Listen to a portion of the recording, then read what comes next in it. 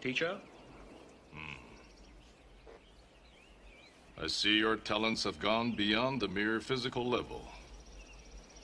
Your skills are now at the point of spiritual insight. I have several questions. What is the highest technique you hope to achieve? To have no technique. Very good. What are your thoughts when facing an opponent?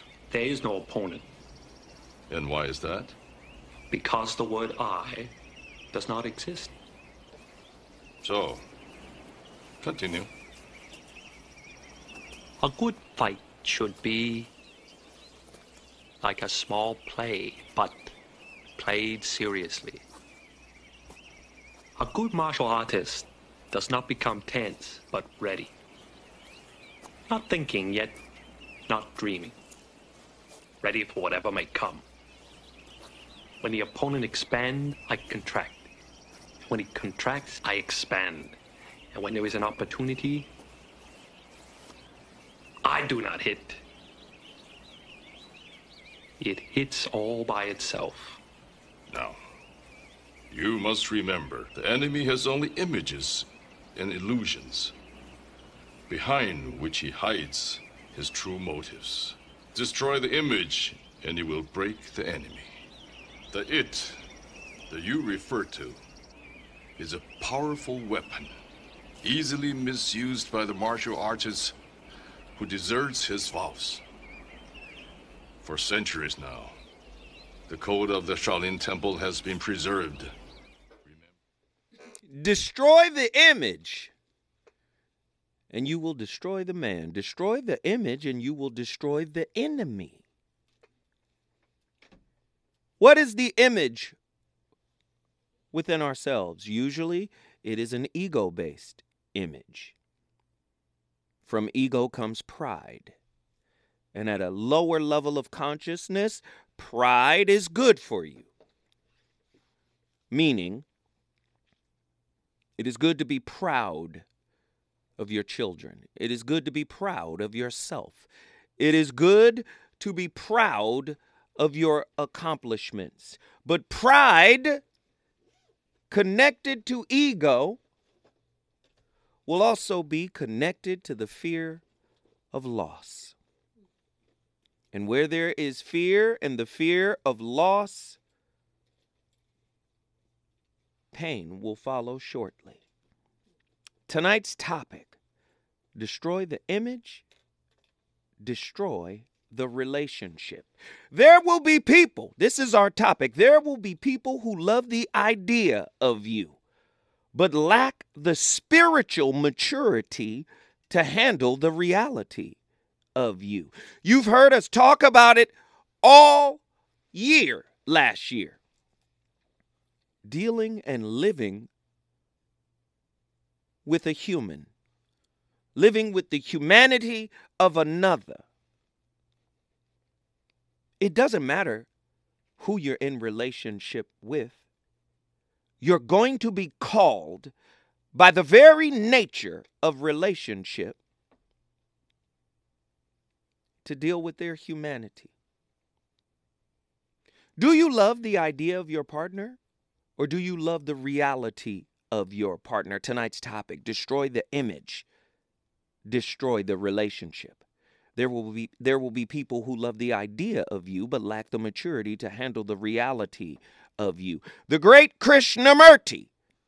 You know I got to mention him. 1-800-920-1580. Get to your phone lines. Get ready, get ready, get ready, get ready.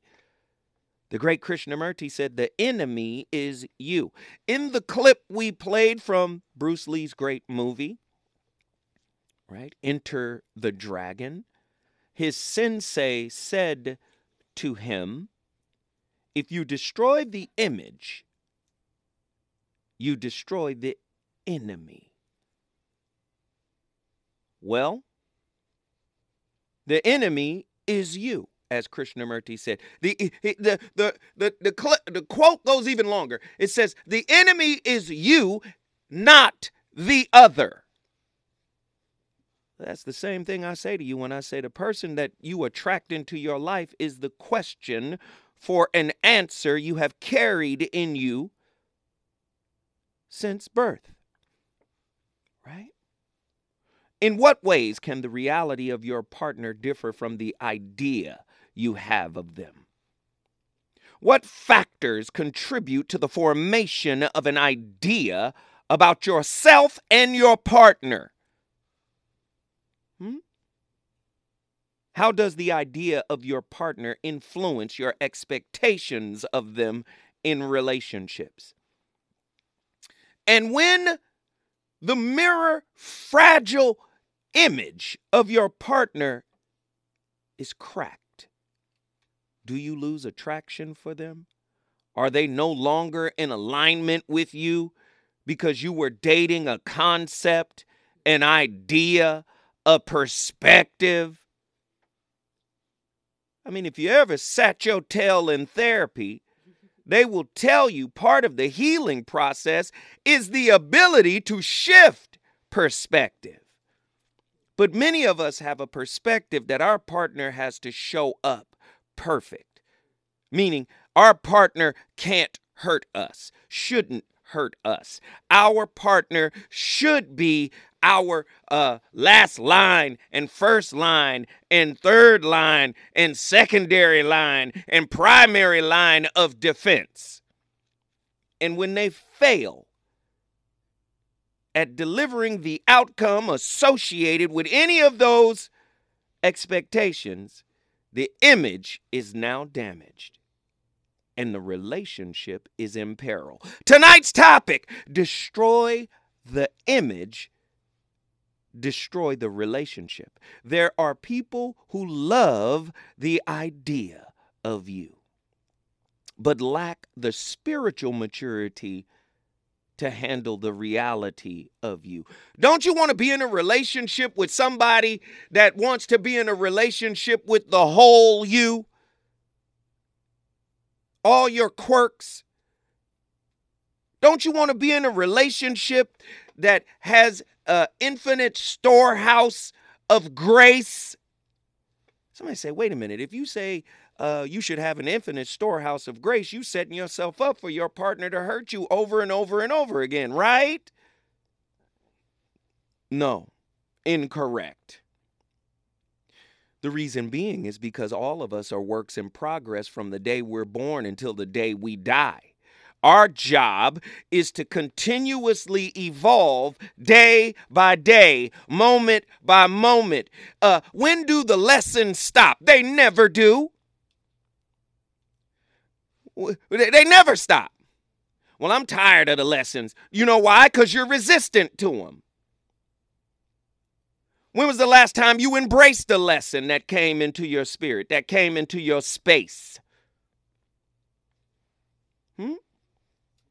Can you truly love someone if you only love the idea of them? Listen to what I'm saying tonight. Can you actually, in the moment, with clarity and purity, love someone if you only love their image? If you only love your idea of them? I'm going to tell you right now, you get in a relationship with me, chances are I'm going to let you down in some way, shape, or form. Not because I want to, not because I'm looking to hurt you, not because I want to disappoint you, but because I may not have the necessary tools in the moment that I am challenged to show up for you. Does that mean I don't care about you? Does that mean I don't love you? Does that mean I don't want to love you better? No. How can you differentiate between loving someone for who they truly are and loving the image you have created of them? Don't love your image of me, because that ain't me. If you in love with the image of me, get the hell away from me. Love me. Me, the one who strives every day. The one who looks in the mirror and says, better, man. Do better. Learn more.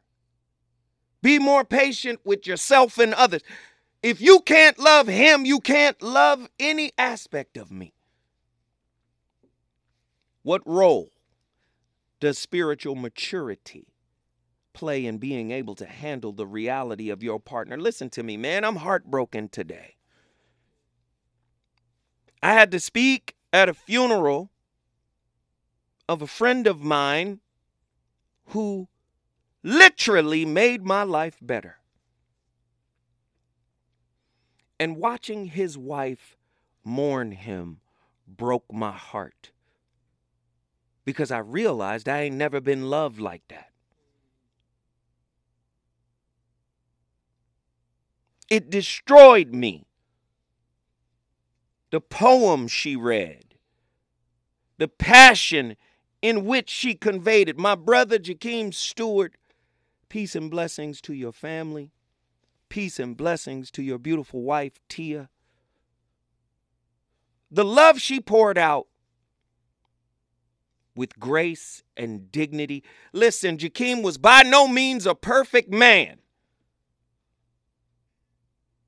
I'm going to give you two examples. I'm in the cigar lounge. Jakeem is an Aries. He wants things done a certain kind of way. He wants things to be a certain level, right? And if he finds that it's not at a certain level, being an Aries, Jakeem could pop off. So he happened to pop off on another good friend of mine by the name of Dana. Pop off on Dana. Now him and Dana are arguing. He tells Dana, get out and don't come back. Now you got to understand something about a cigar lounge. It's a community. We like family. So you do know that I'm the resident voice of reason at the cigar lounge. So on two different occasions, both those brothers come to me to talk to me about the situation that they have with each other. Jakeem wasn't perfect. Eventually, Dana comes back. Right? That's one instance. Yes, Jakeem went too far. Went too far, kicked Dana out, went too far. But here's another example of the golden spirit the brother had. It was a homeless man that frequented the lounge. And he was homeless at the time. He was struggling. He was down on his luck. And at the cigar lounge, we have something called the chairman's lounge, where the high-end chairmen get away from the regular crowd.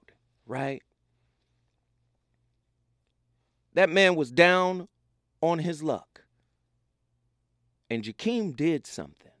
He said, I can't let this man become fully homeless. You can stay in the chairman's lounge after the cigar lounge closes.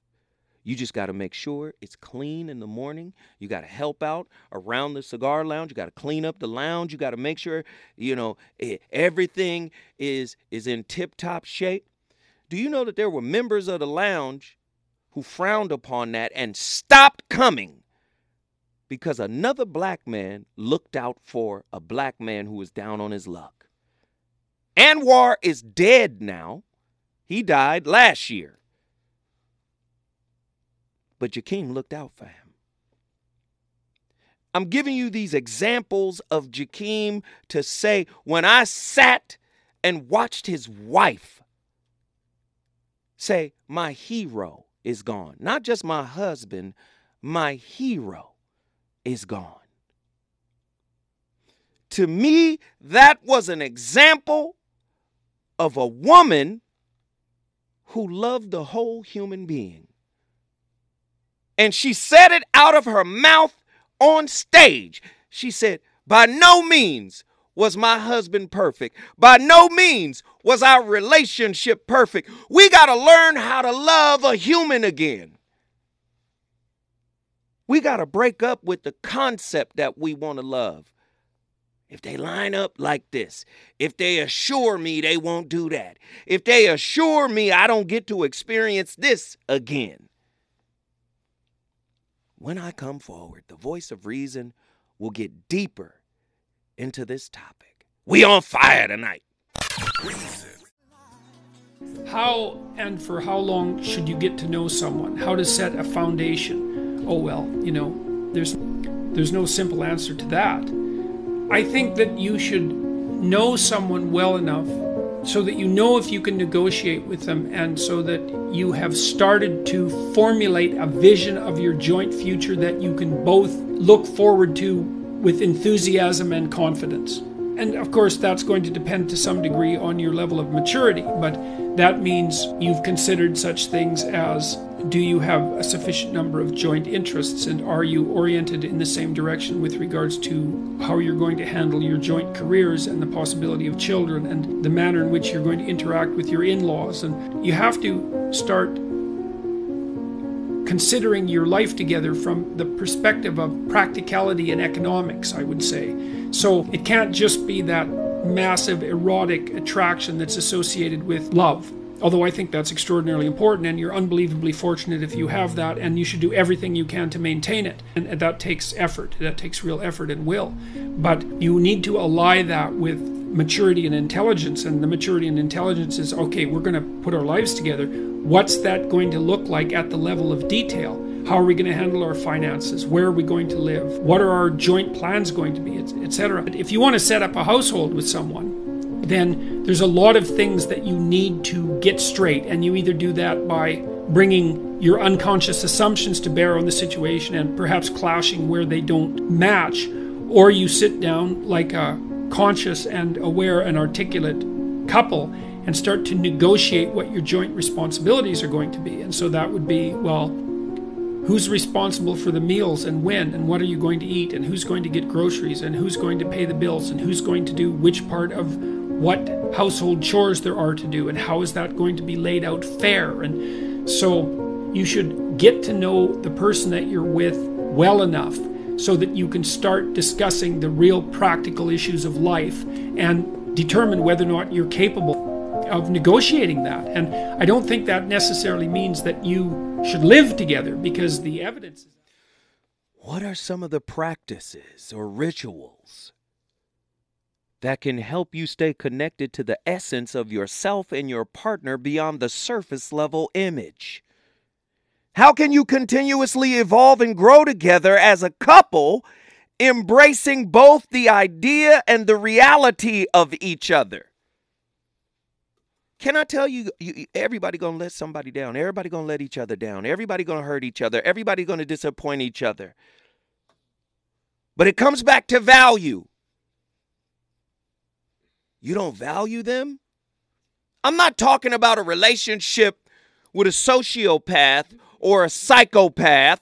I'm not talking about a relationship with somebody that's seeking to abuse you financially, emotional. I'm not talking about that. I'm talking about a human being that is prone to hurt you. They love you, but they're going to hurt you. How do you value them? How do you forgive them? How do you put your image of them aside and allow them to be human in your presence?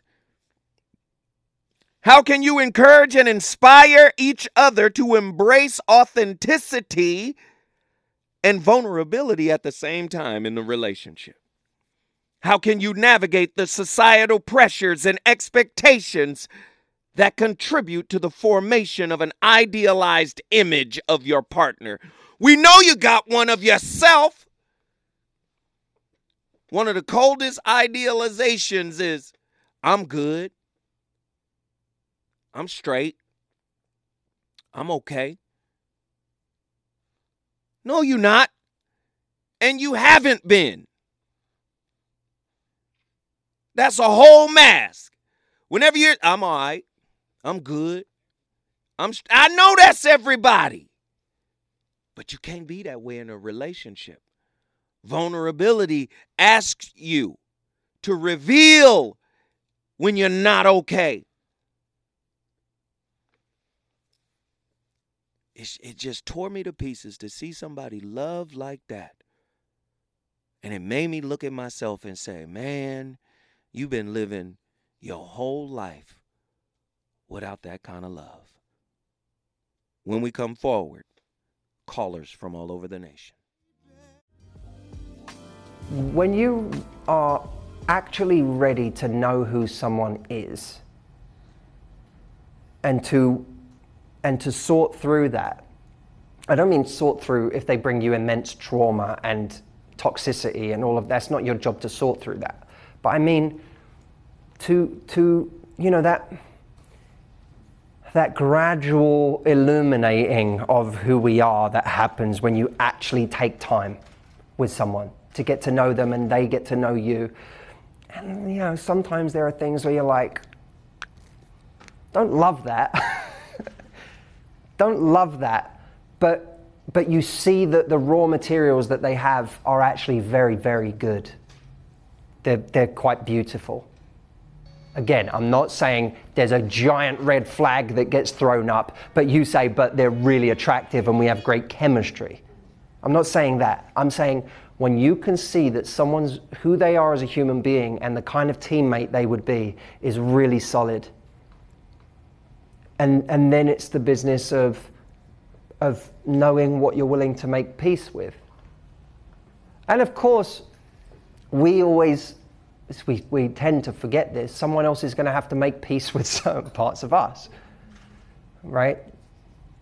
We don't come perfect. A friend of mine in London went through the thing, you know, where his mum, he kept leaving relationships over and over and over again, and his mum said to him, you know, what's going on? He said, I feel like, you know, there's always something better. There's always, there's more. I shouldn't have to settle. I could get everything in one person. And she said, I hate to be the one to break it to you, but you're not perfect. What you're asking for right now, you're not bringing. Woo.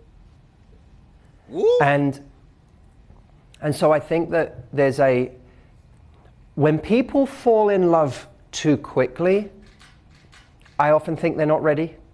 And when people never fall in love, I often think they're not ready. Both can be true.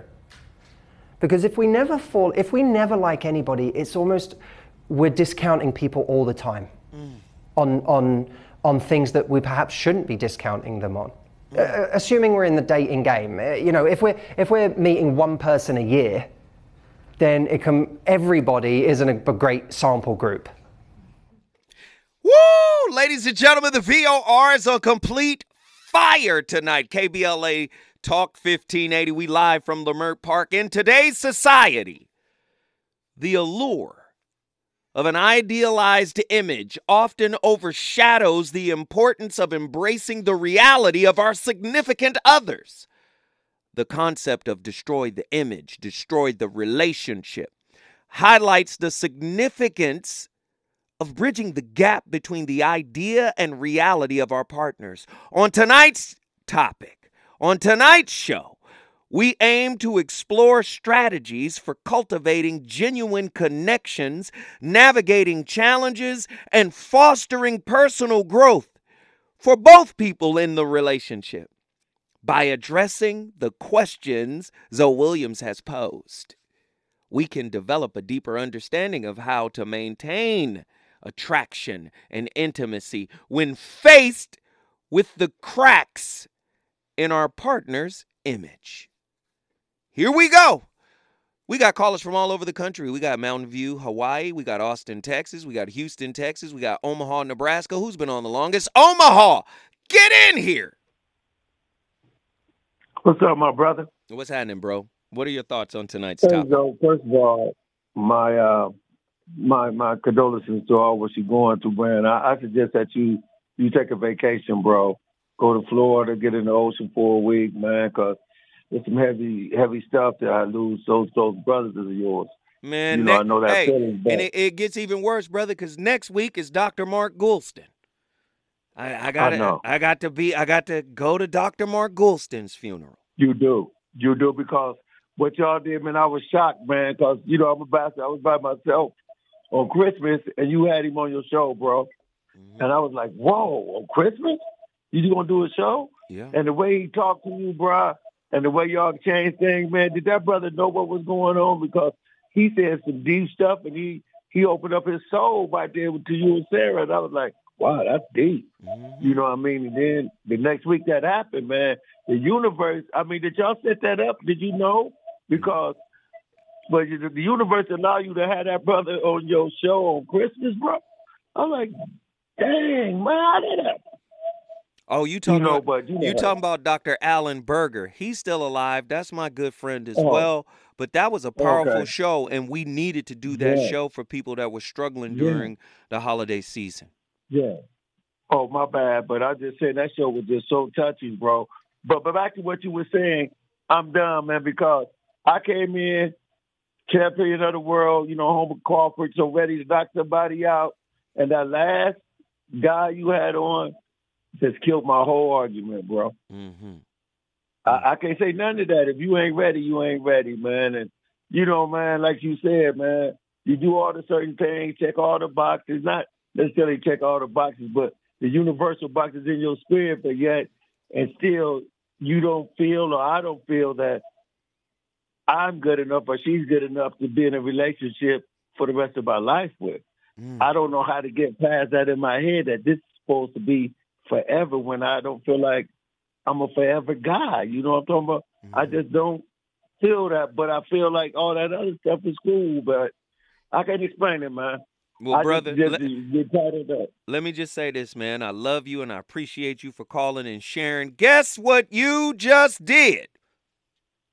Brought Omaha in the building. Omaha, Nebraska, home of Bud Crawford. Y'all know what it is. If you want to get involved, all you got to do is call me, 1-800-920-1580. Let's get Attila from Houston, Texas.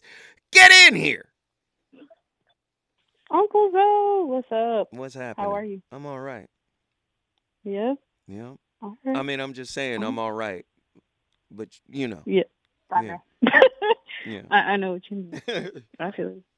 No, I mean, okay. So how do I make this as quick as possible?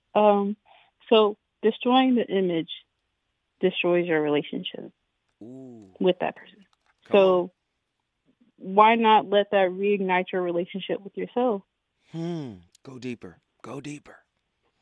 Because as someone who has dealt with codependency and enmeshment, anytime I was in a relationship that was focused on the image, there was, I think, a part of me that was either numb or dead. I'm going to be completely honest. So if the relationship failed, that was my time. Not if. When the relationship failed, that's my time to spark a new relationship with myself and figure out, what was going on. And I think the reason why these things are so hard is because we're spiritual beings having a human experience, right? As they say.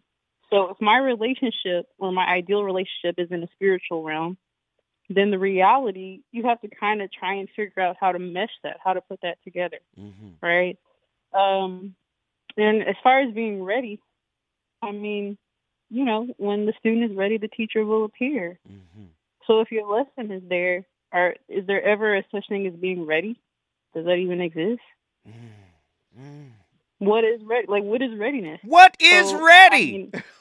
I mean, what is that? I don't even know what that is. Like, if I'm being completely honest, what does it mean to even fully be ready? Because each person is coming with something for you to learn and glean and take something from the situation. So how can I be ready for something that I didn't study for? Like, I can't be ready for a test that I didn't have a test, something to prep for. That doesn't even make sense. Right. It's like that old saying, you want to make God laugh, show him your plans. Come on now. Come on now. I say destroy the image. I'm all for destroying the image. I love it. And I say that as someone who, for me, like, having an image is easier because I'm a teacher, and teachers are nothing but actors. Ooh, that's a whole nother topic. Don't make us get into that. Can we go there? What? Say it. Give me 30 seconds of some of that. Teachers are actors. Give me some of that, please. Yeah, teachers are actors. You go up there, you perform your set. We're actors. We're salespeople. We sell ourselves to our students. You have to essentially prove it is your stage for showing that you know what you know and you are who you are, even if that's not true. So if I walk into the classroom, and I've been out of the classroom since 2020, but when I used to walk into the classroom having had the most horrible day ever, the show must go on. I'm sure you know what I'm talking about. The show got to go on. It doesn't stop just because I'm not feeling well. And so I think in a sense, we take that same thing with our relationships, at least again, within that first 3-month period, you're still performing. And at some point you get tired. Heavy stuff. Attila, you done put a lot on our brain. So you know what I'm about to ask you, right? Nope. What did you just do, Attila? I got Houston in the building. Houston, Texas in the building. You know I'm waiting for Los Angeles. L.A., you are the golden city. Come on, L.A., city of angels. Show up big time. The number to dial is 1-800-920-1580. When I come forward, I'm going to the rest of the nation. Hey, 1988 is the year. Boy, Karen White was on fire. Produced by, of course, LaFace, Babyface.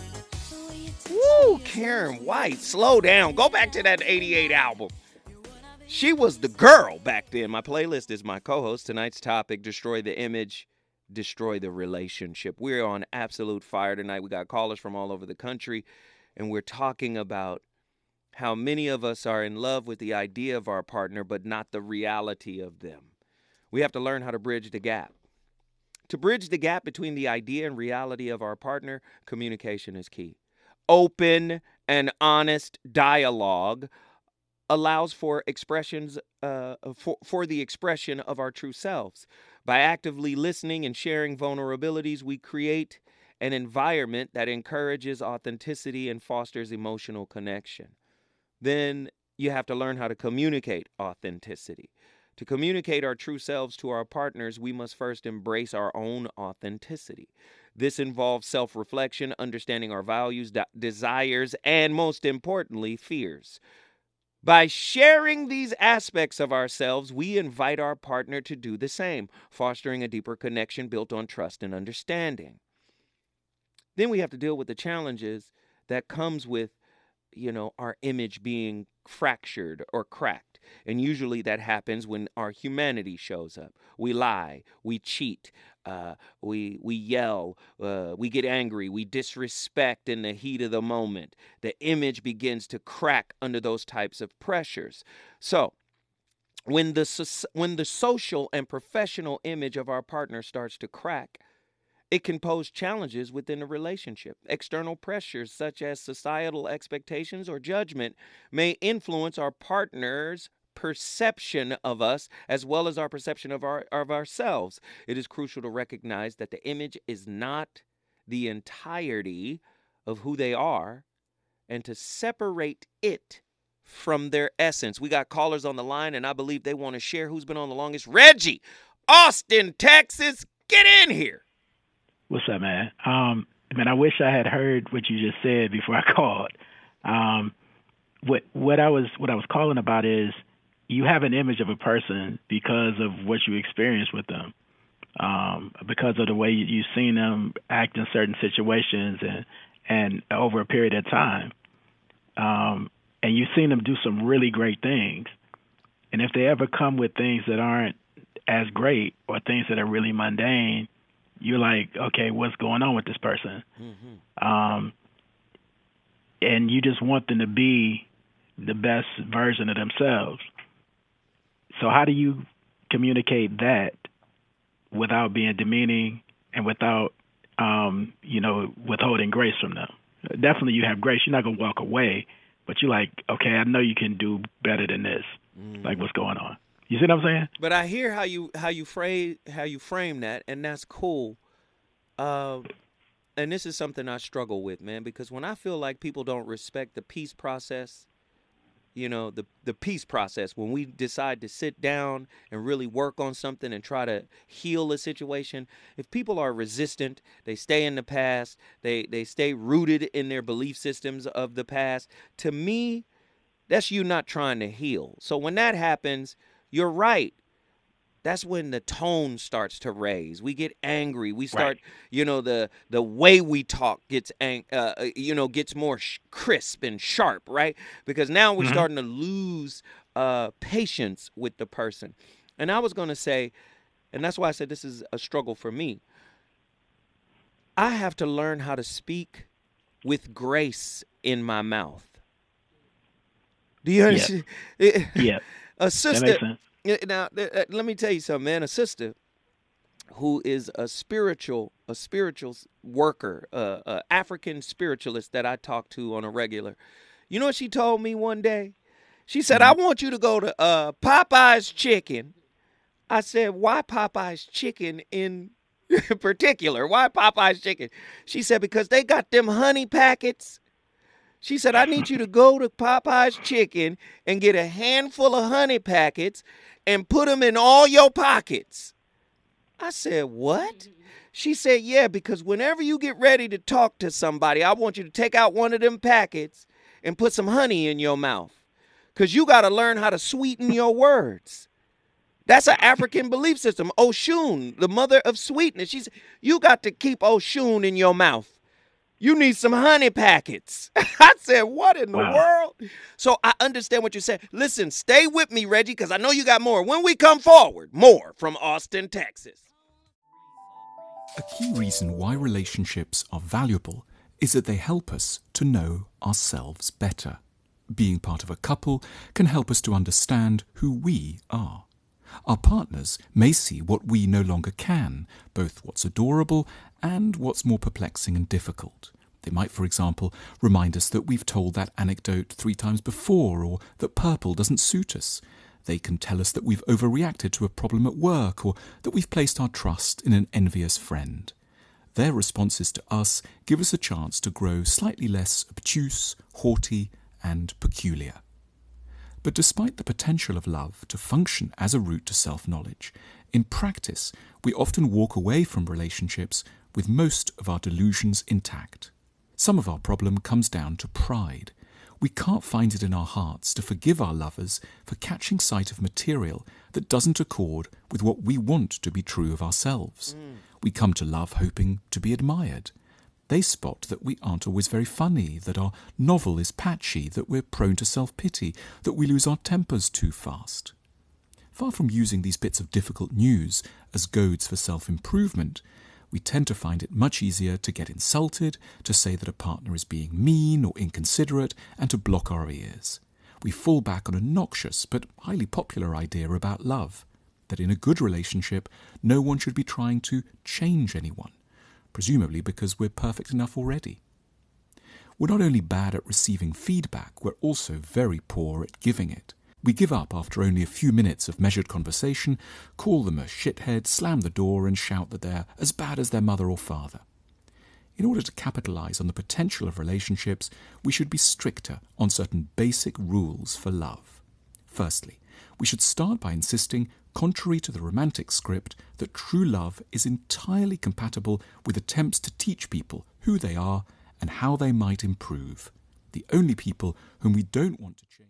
Wow, ladies and gentlemen, the VOR, top of the second hour. You already know I'm cooking with the rarest grease. Tonight's topic: destroy the image, destroy the relationship. There will be people who love the idea of you, but lack the maturity, the spiritual maturity, to handle the reality of you. If you haven't learned to handle the reality of you, it's going to be very difficult for somebody else to. When you start loving the reality of you, you're going to find somebody's going to come into your life. You're going to be magnetized into your life, and they'll love the humanity of you. And maybe that's my problem. Maybe that's why I'm not loved the way I want to be loved. Maybe my problem is I haven't totally loved all my nooks and crannies and all my dark hallways and all my, dark side. Maybe that's what it is. Maybe that's why people give up and quit. Man, I'm good for attracting an intimate quitter. Soon as they see the human Zoe, not radio Zoe, not author Zoe, not good dad Zoe, not really smart Zoe, not Zoe can answer questions on religion and science and spirituality. When they get to know human Zoe, they're like, how dare you still have this in your spirit? What? Wow. Heavy stuff. Let's get Reggie back in here for his final thought. Man, I think the greatest part is you showing grace to yourself. And the grace that you show to yourself kind of overflows to everybody else. Mm-hmm. So while you're trying to find better ways to show grace to your partner, find ways to show grace to yourself. Mm-hmm. Give yourself some honey. Some slack. Honey yeah, packet. there you go. Absolutely. Yep. And it flows to everybody else, man. Right. It's not easy, but it's possible. And I like the possibility. All right, man. Man, I love you, brother. Guess what you just did? Love you too, bro. Austin in the house. Austin, Texas is in the building. Where's Los Angeles? 1-800-920-1580. Let's get our brother John from Mountain View, Hawaii. John, get in here. I'm in the house. I'm in the house, brother. Greetings and blessings to the chat. Greetings and blessings to everybody who's in here listening to this radio station. The condolences to the family that has lost one of their loved ones, their hero, the head of their household, and also to you, Zoe. Not only do you look good, but let's cut the chatter and realize that we are still dealing with real things. Right. Especially this topic. As Attila said, teachers are actors. Could you also put leaders in that role of a teacher? In the actions that leaders have to go through. If we put on a performance, most of us as men, we go through these situations just the same way. And in this society that is telling us in a very pushmatic or just dogmatic way, be concerned about self, work on self, prepare self, get better at self. Did we also include in bettering ourselves the portion where we're supposed to die daily? I said it at the funeral today. I said, everybody here is upset that our brother has passed away. I said, but do you know how much time we waste because we refuse to die daily? I said, you got to die to some negative aspect of yourself every day or you're not truly living. But many of us wait until the final death to try to say, oh, I wish I would have done this, or I wish I did that. I said, some aspect of yourself has to die every day. Talk to me, brother. Well, I really don't have the time to talk to you, bro. And I wish I did. Maybe I should reward myself with offering you this money so I could sit down and have a session. But we'll talk about that later. Nonetheless, I will say, to help out anybody who's trying to get an understanding of all of this stuff that we're going through in this life, find your balance. Find your balance. I like that. Your balance, not my balance, not the teacher's balance, not the other leader's balance, not any of these other things. You know what you can tolerate. You know what you can go through. And I can't tell you what that is. So again, with grace, find your balance. I appreciate that, brother. I do. Guess what you just did? Brought Mountain View, Hawaii in the house. Mountain View, Hawaii. Oh, man, he was saying something. That's all right. Andy, quick on the trigger, man. Mountain View, Hawaii is in the building. I love you, John Gilbreth. He calls in all the time. Very powerful brother. We appreciate his insight. We appreciate the information that he shares with us. But guess what? Sometimes our ego prevents us from letting go of our image. Sometimes our ego prevents us from recognizing that the ego itself fuels our inner enemy, right? The ego is busy maintaining an image that we're okay, that everything is okay, that we're good people, that we all right, ain't nothing wrong. Haven't you had conversations with folks and they say, ain't nothing wrong with me? Hold on. You talking to me? Ain't nothing wrong with me. You the one with the problem. Have you had conversations with folks that will aggrandize your cracks in your image and ignore the cracks in their own? Didn't Jesus say something about it? What did Jesus say? He said, hey, before you talk to your neighbor about the splinter in their eye or his eye, you need to address the plank in yours. Now look at the size difference. You got a plank in your eye. This man got a splinter. How did you see around the plank? You should be damn near blind. You got a whole plank. Krishnamurti says it differently. Look at what he says about the ego. Isn't the origin of conflict ego? If there is no ego, there is no becoming. It is the ego that says, I'm supposed to have this. I deserve better. I'm supposed to be this. You didn't show up the way I needed you to show up. And when you did show up the way I needed you to, it was too late. So guess what? You showing up the right way too late, listen to me now, is not enough. Ooh, the ego is the enemy. The ego is rooted in the image that you project onto others.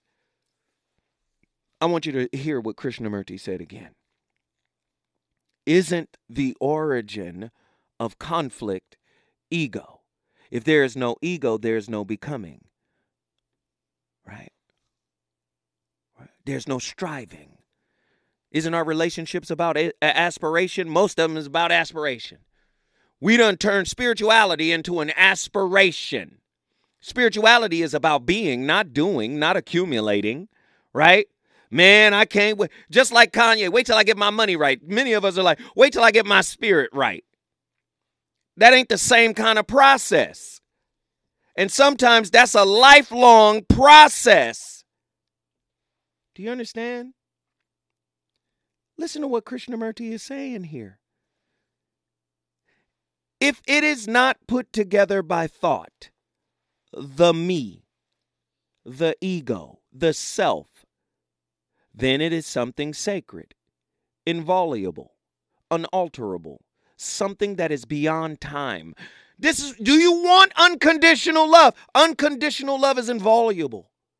It's unalterable. It is something that is beyond time. Your ego puts you into time and makes you think that somebody is wasting it when they don't give you what you want, when they don't show up when and where you want. God manifests himself through relationships, through the partners. This is why folks in the East will say namaste when they meet you. You'll say it at the damn yoga lounge, but not getting no elevation from the yoga. You just sweating and stretching. You can do that in sex. But the people in the East say namaste. What does that mean? The divine in me recognizes the divine in you. So understand what Krishnamurti is saying here. If it is put together by thought, the me, the ego, the self, then it is something sacred, inviolable, unalterable, something that is beyond time. We make the ego God. We turn the ego into God. Do you understand? Unconditional love is actually unalterable, something that is beyond time. This is how you can live with a human being when you have authentic, unconditional love, because that is an infinite reservoir you get to keep going back to cleanse, heal, renew, refresh, reconcile, rebirth your relationship. But many of y'all in this society don't believe in that. I don't know who I'm talking to tonight. When I come forward, Lord, I'm on fire tonight. Get to your phone lines. I want to talk to the nation. This is a national discussion. 1-800-920-1580. Let's do it. Oh, I'm sorry, y'all. That thing is fire. Karen White. and Babyface. Man, y'all better understand something. That 1988 Karen White album was crazy. My playlist is my co-host. I just had to put a little paint where it ain't. Wow. Great record, man. Tonight's topic is a heavy one as well. Destroy the image, destroy the relationship. Right? And the subtitle of this topic is, there will be people who love the idea of you, but lack the maturity to handle the reality of you. Right? What is the role of empathy in supporting your partner's humanity? Empathy plays a vital role in maintaining attraction when the image of your partner is no longer perfect. By putting ourselves in their shoes. Sometimes people so focused on how you made them feel, how you hurt them. Don't you know being able to take yourself out of the grasp and the grip of pain is a great way for it to go away? Sometimes people just want to sit in their pain, and that's their choice. And they have the right to do it, and it's okay for them to feel it all the way through. But wouldn't it be good sometime to step outside your pain? Wouldn't that be a way to subdue your pain? Your ability to step outside of it and give empathy to another. I know people don't think like this when it comes to relationship, but this is a possibility. By putting ourselves in their shoes and understanding their perspective, I'm talking about the person who hurt you. Like Prince said, would you run to me if somebody hurt you, even if the somebody was me? We can cultivate compassion and strengthen our bond.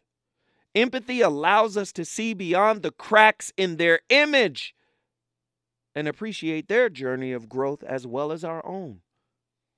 We have to start seeing cracks in each other's image as opportunities for internal growth, for the cultivation of spiritual maturation. The cracks in the image of our partner can lead to personal growth and a stronger relationship if we see it as an opportunity for us to expand beyond the image. These moments of vulnerability provide an opportunity for introspection, which leads to self-improvement if you're about that work. By embracing challenges together, we can foster resilience and a deeper connection. Andy, you had a point. Bring your point in, because one of my favorite callers is on the line. Lord have mercy. We're going to go to church in a minute. Yes, sir. I think one of the challenges, it's one thing to be vulnerable while, being in a relationship, right? But I think one of the challenges in dating, right, before you could even get into a relationship, right, I'm trying to, for lack of a better term, catch somebody, so to speak, right? Mm-hmm. And I think being vulnerable off the rip can actually push that person away. Mm-hmm. And I think that's one of the reasons a lot of the times where we wear that mask, our representative is being shown. You kind of touched on it in the first hour. It's like, if I ask you how you're doing, you're going to say, I'm okay. When deep down inside, you're probably like really, really, really, truly in pain. But I can understand you might not wanting to be as real, because do I really want to hear your mess? You know what I'm saying? Well, hold on. You know what you're saying, right? Speak on it. You're basically saying we're liars. 100%. That's all. We're Real liars. Because how you live in a society that says keep it real, keep it 100. Keep it 100. Keep it real. Ain't nobody real. Because vulnerability is real. You think one pain is better than the other. And I can give you an alternative perspective to show you that it ain't. Right? Let me give you an example. I want to go to a new relationship because the last relationship caused me pain. But the new relationship is going to cause you to be vulnerable. Vulnerable means pain. So now you're running from one pain to another pain. Then you say, you know what? I just want the sweet pain of sex. And you know what? I've been with this person long enough that we could take off the condom. Well, 1 in 4 people have herpes. You gonna get, listen, all I'm saying is life gonna give you what you running from. Stop running. Life is always going to give you what you're running from. What we resist, persist. We think the image is a safe haven, but the image makes us inauthentic. And it makes a shallow grave for a relationship that has a death date now. I know y'all didn't want to hear it put that way. I'm sorry, but thank you, Andy. I appreciate the insight. Nikki, get in here. Brother Zoe and the fam. Hey. Man, this is really thought-provoking. Well, you know how I do when I get riled up. I'm sorry.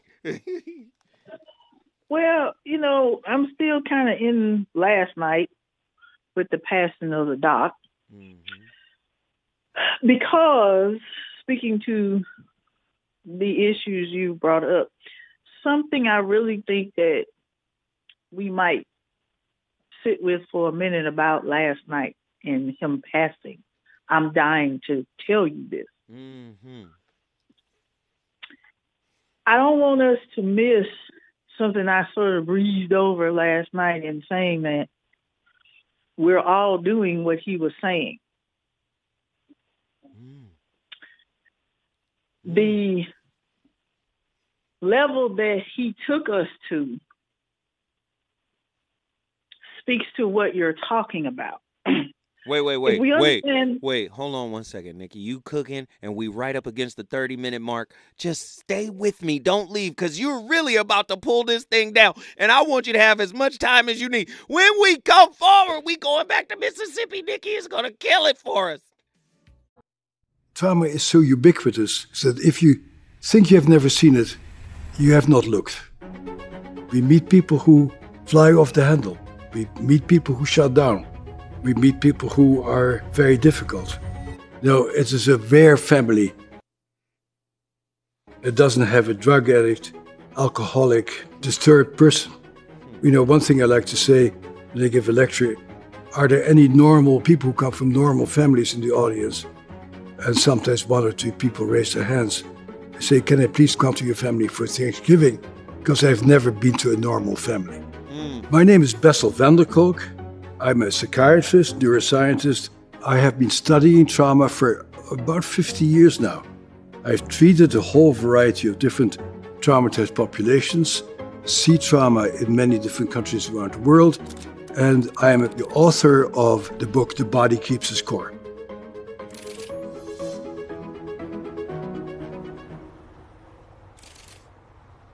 It's important for people to realize that not every mental health professional knows what we're talking about here.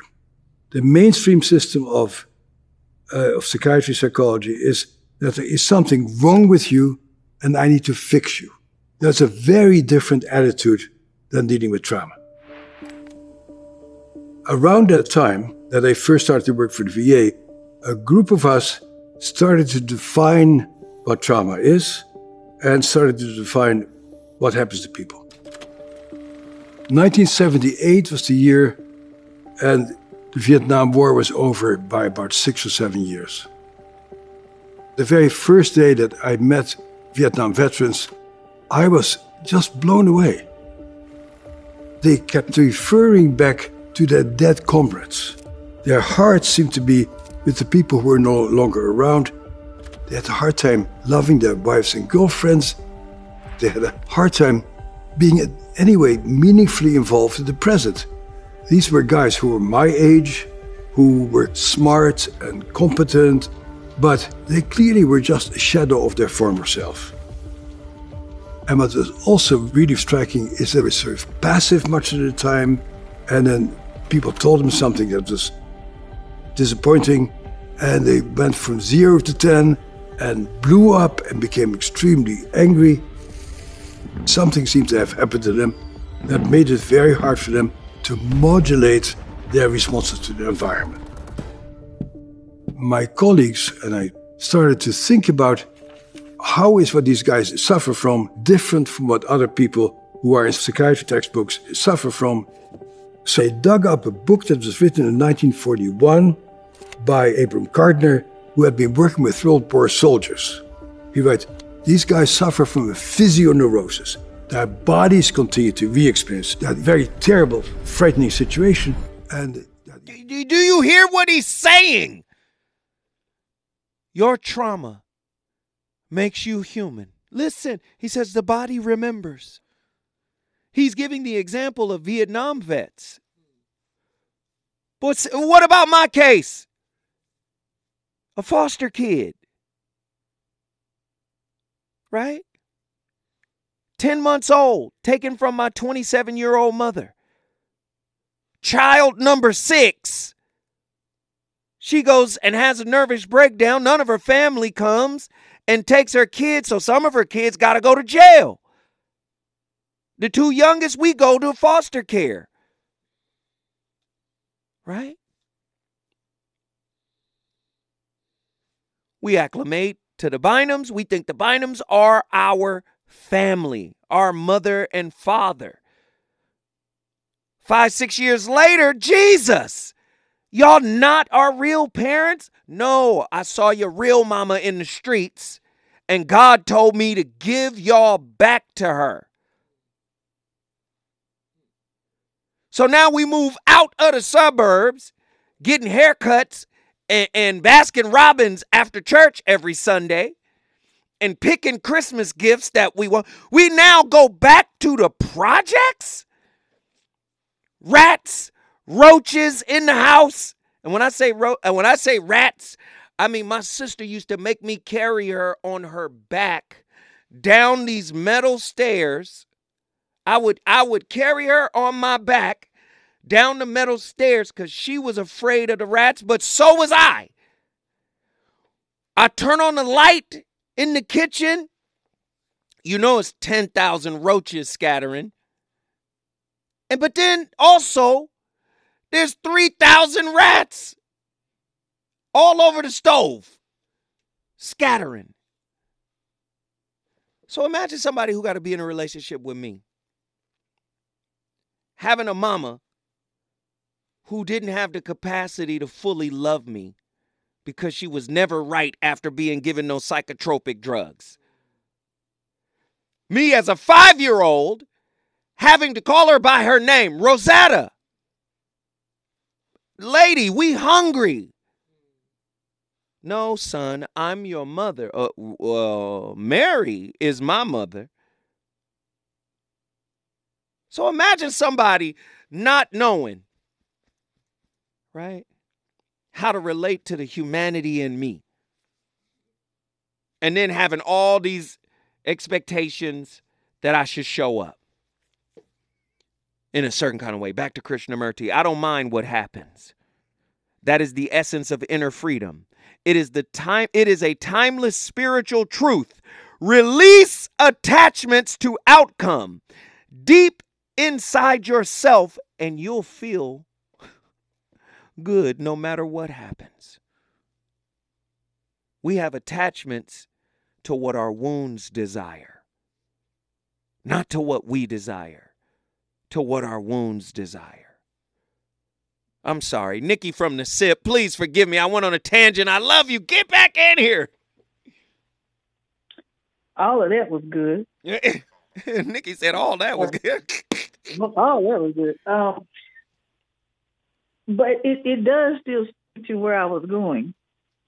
First, let me say, now love is.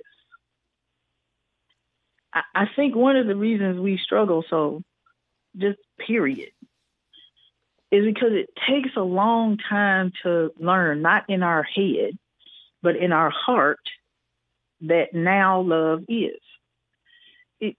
Love doesn't require, it just is. Mm-hmm. That's a difficult lesson. Mm-hmm. And without that lesson, then when we have these traumas, emotional responses to terrible things, mm-hmm. it makes it even more difficult for our physical self, because you said the body remembers.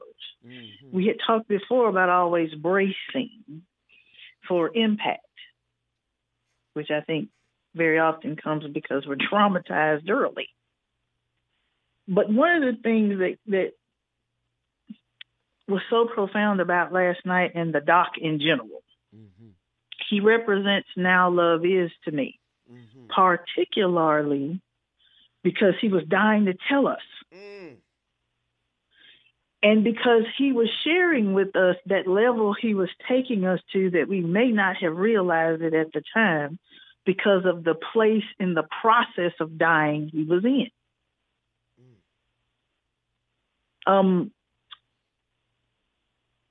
Even the tenor of his voice in what he was dying to tell us about. Mm-hmm. To be at a place where you could share that much truth, that's part of what that love thing is supposed to rejoice in. We are supposed to, as loving being people, rejoice when we hear truth. It also explains to me why he was very prolific in writing and helping, because there was so much truth coming from it, mm-hmm. from a love place. Mm-hmm. Even if that was not his intention, maybe, all the time. It says a lot, even with what you were sharing with us. That's a level of elevation to be able to share a truth, even in our intimate relationships, because sometimes what we are looking at beyond the aesthetically pleasing parts mm-hmm. is really the truth of the person coming out, not the mask. Sometimes a bit of the ego, because ego is the sense of self. Mm-hmm, mm-hmm. And if that sense of self has morphed into a not cool place because of traumas, when we see that, if we haven't gotten to the Now Love Is place, when we are approached in the intimate relationship and it touches on a trauma in us, it makes it hard. Mm-hmm. And our natural state as a human being is to cover or secure self. Mm-hmm. It can make us want to run or hide or just get away from it or leave it alone. And sometimes because we're working on whips in progress, getting to the state of Now Love Is, because I told you, whatever's supposed to happen does. Mm. That all the time. How do I know? Because if something different was supposed to happen, it would have. That's how I know. Come on. So if we can work toward the doc's example of being able to elevate into the place of Now Love Is, to the point I'm dying to tell you about it, and I'm actually dying. Mm. Oh, right. Oh, this is not just a podcast. I'm actually dying, by the way. So before I leave, take this with you, right? Take this with you. And he passed the baton in that sense to give us an opportunity to work on that part of us which hasn't developed to that place, so that when we get to these intimate relationships, maybe our first response is not to flee or fight. Mm-hmm. Because I've worked on Now Love Is enough in me so that that's not my first response. Nikki, I love you so much. Hey, how many of y'all, we got to do a Nikki appreciation clip where we just put together some of the best points that Nikki lays down on this show. Because I tell you, man, this is that MF and cornbread, right? This is that down home cooking right here. We love you, Nikki. Thank you so much for calling in. Guess what you just did? I brought the sip in. I love you back. The sip is in the building. We appreciate it. Thank y'all for reaching out. But listen, my homeboy God Melanin is on the line. Houston, Texas. When we come forward, the national calls continue. Boy, if you don't get Miss Miss Ross, the boss, Miss Ross up in here. Let me get my final caller on the line. Our good brother, God Melanin, Houston, Texas. Get in here.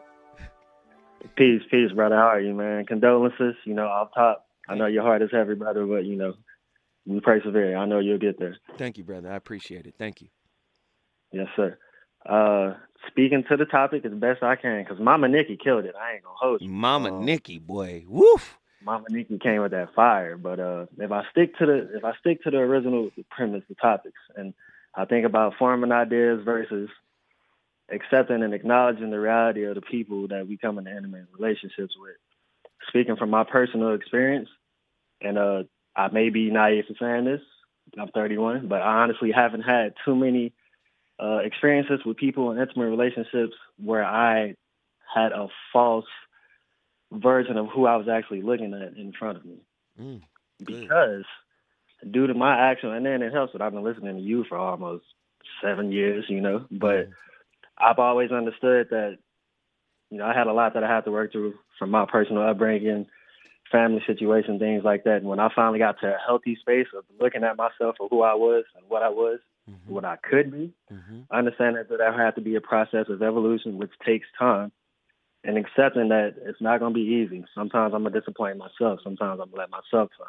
Sometimes I'm going to look in the mirror and be like, this ain't it. How can I not extend that same grace to another human being? Because at that moment, I'm accepting that I'm human.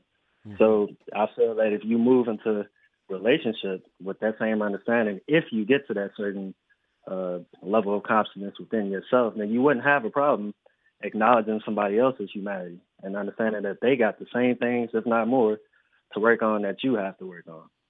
Out of the mouth of babes, man. We appreciate the insight. Thank you, brother. I love you for calling in. You brought Houston, Texas in the building. Listen, we don't have all the answers here, but we definitely know how to start the discussion.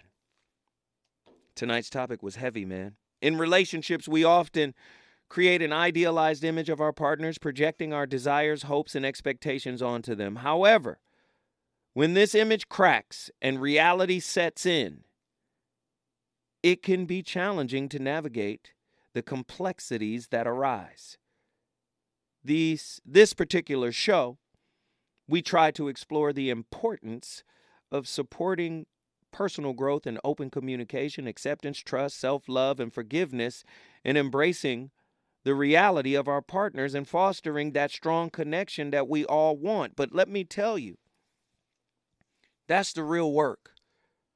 And your relationship will be a mirror reflection of your inner work, not your insistence on your partner to change.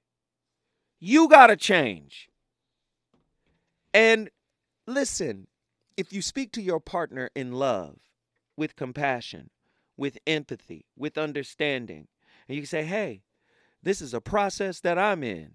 Do you see my results? If you want to, of course, on your own time, you can see how this might work for you.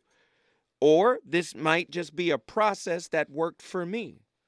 But look at the results. Sometimes we think once we get a kibble of understanding that we are somehow a professor of it. And now we want to go proselytizing to our partner. Listen, everybody you come in contact with is on their own path, right? Their job is not to fulfill every outcome you have in your heart. They're there to reflect the limits in the construct of your desire. What do I mean? Sometimes your desire is born out of fear, ego, pain, resentment, a lack of something, a lack of self-acknowledgement, a lack of being seen and heard. I'm not here to do that for you. I'm here to reflect it back to you so you can see what you need to work on. We started the conversation. It's up to you to finish it. The fire shall continue. My friend, your friend, our sister, your sister, Jill Monroe, RSVP with Jill Monroe. Up next, Voice of Reason. See you tomorrow. Deuces.